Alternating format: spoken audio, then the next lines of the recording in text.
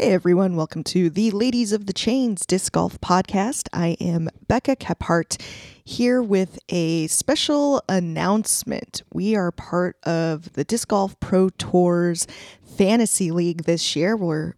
I guess I'll be competing against other podcasts. And more importantly, y'all have a chance to win some awesome prizes. So if you head over to dgpt.com/fantasy, you can find the form where you too can make your picks, and you can see the list of prizes there. A bunch of cool stuff, including a compact Zuka cart. So basically, whatever reward that our podcast gets to give away tells you how well I did with my picks. So we'll be back with brand new weekly episodes starting on Monday, but being that the Memorial starts this Thursday, I need to go ahead and do this special quick episode to make my picks. The Memorial is really, really exciting this year. We've got really deep, really cool fields, both in FPO and MPO. So we'll start with FPO. And FPO is really exciting. We've got 32 competitors this year. It's a really, really deep field, like I said. So if you go to the website here, you'll see how this works. And you are going to pick the players that will finish in the top 5. And the players are listed in order of their Pro Tour power ranking. So I'm going to make my picks here, and I will tell you that this is kind of tough because I think we're going to see 2 or 3 names that are not on this list in the top 5. I could also see some ties as well because all these players are really good that are listed here. Okay, so starting with Paige Pierce. Will Paige Pierce finish in the top 5? I'm going to go with yes. She had a really strong finish to the Las Vegas Challenge. I know there were some struggles there for her early on, but I think the weather will be hopefully much better in Arizona, and I think she'll definitely make at least the top 5.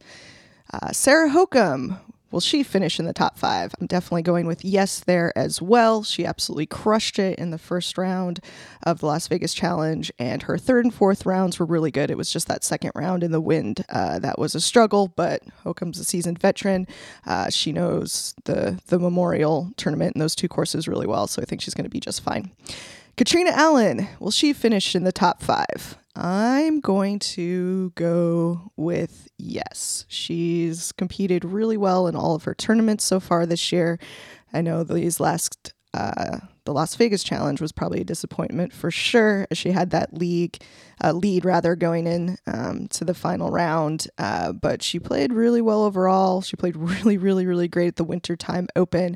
But a name that's not on this list, Jessica Weiss, has been playing awesome as well.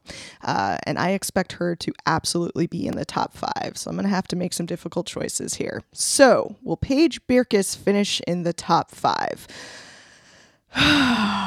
Paige Birkus is so stinking good. She's just absolutely crushing it. She's played the Memorial before. It's been a while. She's coming off this really, really fantastic national tour win. Top 5, it's hard because, again, like I said, somebody on this list is either going to tie or not end up in the top 5. But I can't pick against Paige Birkus, so I'm going to say yes. And then last we have Rebecca Cox. Will she finish in the top 5? Big fan of Rebecca Cox. Man, if you go back and look at where her rating was at a year ago, she has just, she had an amazing season last year. She's certainly a player on the rise. But I've got to pick somebody to not finish in the top 5. So I'm going to say no on Rebecca Cox. Again, I expect Jennifer Allen to do well. I expect Evelina Salonen to do well. We have some new names on tour that I also expect to do well, like Nicole Johnson and Callie McMorrin.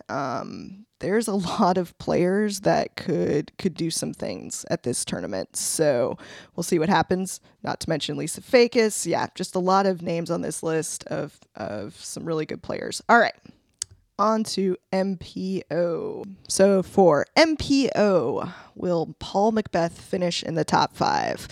This was the McMorial for a long time. I think Paul's got a lot to prove. He definitely was able to turn it on at times at the Las Vegas Challenge. So I'm going to go with yes on Paul McBeth. Will Ricky Raisaki finish in the top 5? This is tough. He was making a charge in Las Vegas in that last round, but then kind of fell off the pace. He's certainly capable. But just for pick's sake, I'm going to go with no. Will Eagle McMahon finish in the top 5? Yes. Yes, he will. Will Greg Barsby finish in the top 5? I love Greg Barsby. Greg Barsby is the coolest. But just to be a contrarian, just to put some space, I'm going to say no. And then will Kevin Jones finish in the top 5? Kevin Jones had an incredible push last week. He... I don't know. He's fully capable. I think he's still getting some stuff worked out, especially with his mental game. I'm going to go with yes on Kevin Jones. All right. Then you're going to see a bonus question here. Who will finish best among the power ranked 6 to number 10 players at the event? Hottest final round is the tiebreaker. So my choices are Josh Anthony, Paul Ulibarri, Seppo Paiu, Johnny McRae, and Nico Locastro. Nico obviously has played very, very well at this tournament in the past. Seppo is a fantastic player. Josh was making a push at the Las Vegas Challenge, but I got to go with Paul Ulibarri on this one. We got to go with Yuli. I mean, it's Arizona. It's Yuli. I would be silly not to go with Yuli. So we're going to go with that. And then what place will the top player, power ranked number 6 through 10, finish? I'm going to go with Yuli is going to finish in 7th place. All right. So those are my picks and my mumblings, but we'll include this in a little tidier fashion in the future podcasts when we have episodes coming out, and then we will announce the winner of the prize from the Disc Golf Pro Tour Fantasy, I believe, on next Monday's podcast. So make sure to get your picks in by the end of Wednesday, I believe, because here we go again. Things get back started up on Thursday. I can't wait. I'm very, very excited. Remember, there is FPO live coverage starting at 10 a.m. on Thursday. That's really exciting. There's going to be a feature card and lead card live FPO every single day of the Memorial, and then live MPO in the afternoon. There'll also be the post-produced edited coverage videos coming out the next day. So lots and lots of great content to watch.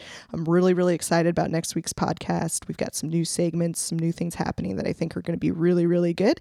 And so watch for that to hit your feed on Monday. Thanks, guys, and we'll catch you next time.